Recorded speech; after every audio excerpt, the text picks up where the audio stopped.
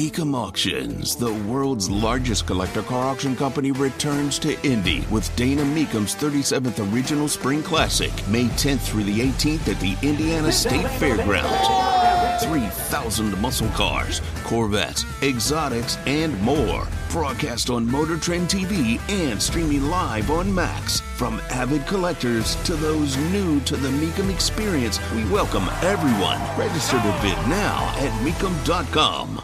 Tony Katz, The Morning News, 93 WIBC. My name is Craig Collins filling in. Tony is back tomorrow.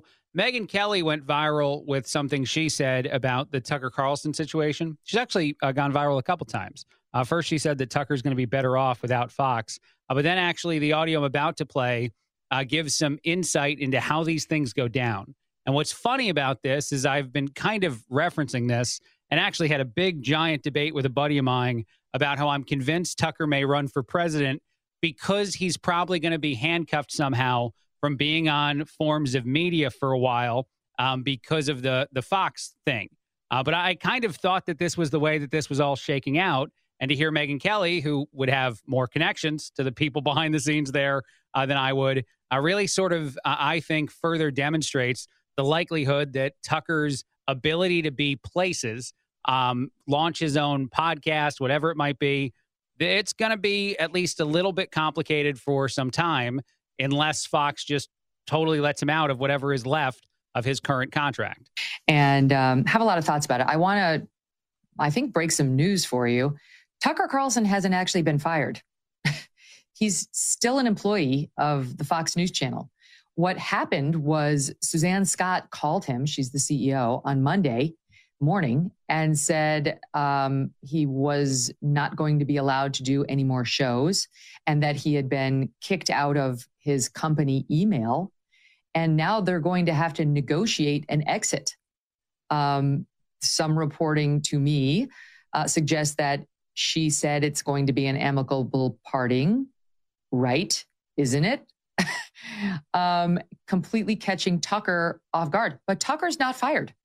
That's my information, that he still needs to negotiate the exit and that right now he's not free to launch a podcast or a digital show or negotiate with other employers. Yeah, here's the thing.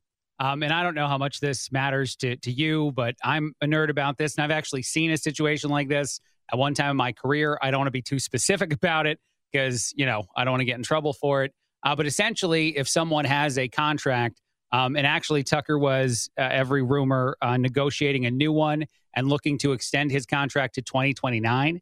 Typically, television contracts are 4 to 6 years. So if you think that Tucker, who was at the height of his popularity and thus in a pretty good negotiating position as far as asking for money and contract duration and whatnot, I would assume his contract ends at the end of this year.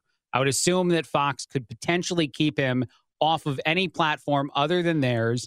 And since he is not on television for them, he's obviously not guaranteed within his contract to be on television with them.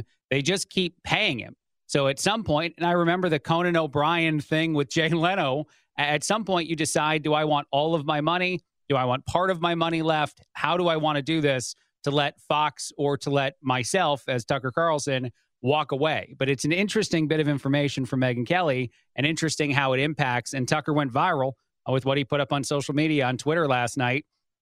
That's probably an exception to the rule. It's a small, short form social media post. It's not a full on broadcast of any kind. But I do wonder how long this goes. It is in the interest, and I say this, not wanting this to be what occurs, of Fox, of the corporations who let the talent go, to silence them for as long as possible to try to impact their level of popularity. So I would imagine that if Tucker is not given many options, one of the most likely ones would be, we'll pay you the remainder of your contract and you will remain off of any platform for the totality of how much time is left, which again, I'm guessing is probably till the end of this year. But it is interesting. All right, one other thing I want to play, not Tucker Carlson related. Still, I really think that's a very interesting story. It's Ron DeSantis. DeSantis said something, I think this was yesterday, when he was talking about his ongoing fight with Disney in Florida.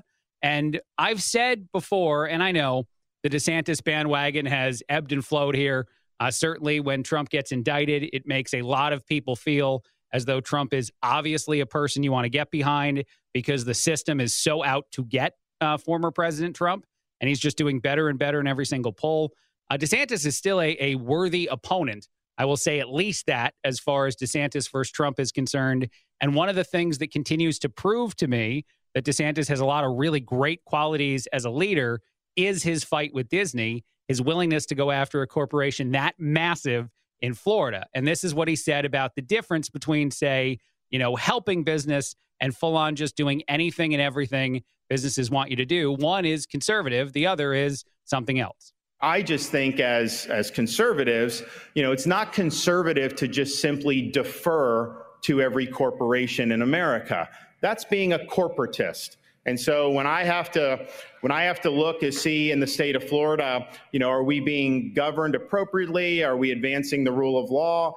And I have to take on a company like Disney. A corporatist would say that you have to give Disney everything at once. Well, in reality, Disney was enjoying unprecedented privileges and subsidies. They controlled their own government in Central Florida. They were exempt from laws that virtually everybody else had to follow. They had great tax breaks. They were even able to rack up debt. No single entity or individual in the state of Florida enjoyed such privileges. Yeah, see, again, what I think is interesting, more so than even if you agree with the fight between DeSantis and Disney, is the fact that he was willing to wage it. There does, at least when you compare, say, a DeSantis to a Biden or to a bunch of the Democrats out there, at least there is that strength that does not exist right now in our society. Does that mean you beat a Trump? Of course not. These types of things are a very different sort of conversation when you're talking about what the pros and cons would be between former President Trump and Ron DeSantis. And I'm sure a lot of people can find more and more cons about DeSantis and more pros about Trump right now, although DeSantis is very likely to be in this race very, very soon. But it's just not something we have in the world of the people in charge currently to go after and fight other powers. Look at China. Look at Russia. Look at the things that they're doing. If DeSantis can fight a Disney in Florida, I think DeSantis would be more than willing to fight a China much better than Democrats will if given an opportunity to do so. I'm not necessarily saying that I'm trying to go DeSantis and not go Trump right now. I don't want anyone getting mad at me for any of those kind of things. And Tony is back tomorrow for anyone that, hates a whole lot of this take here. But again, I just think that it's a calling card moment that continues to be displayed by DeSantis, to say the very least. All right, quick break, a lot more. Craig Collins filling in. Tony Katz, The Morning News, 93 WIBC.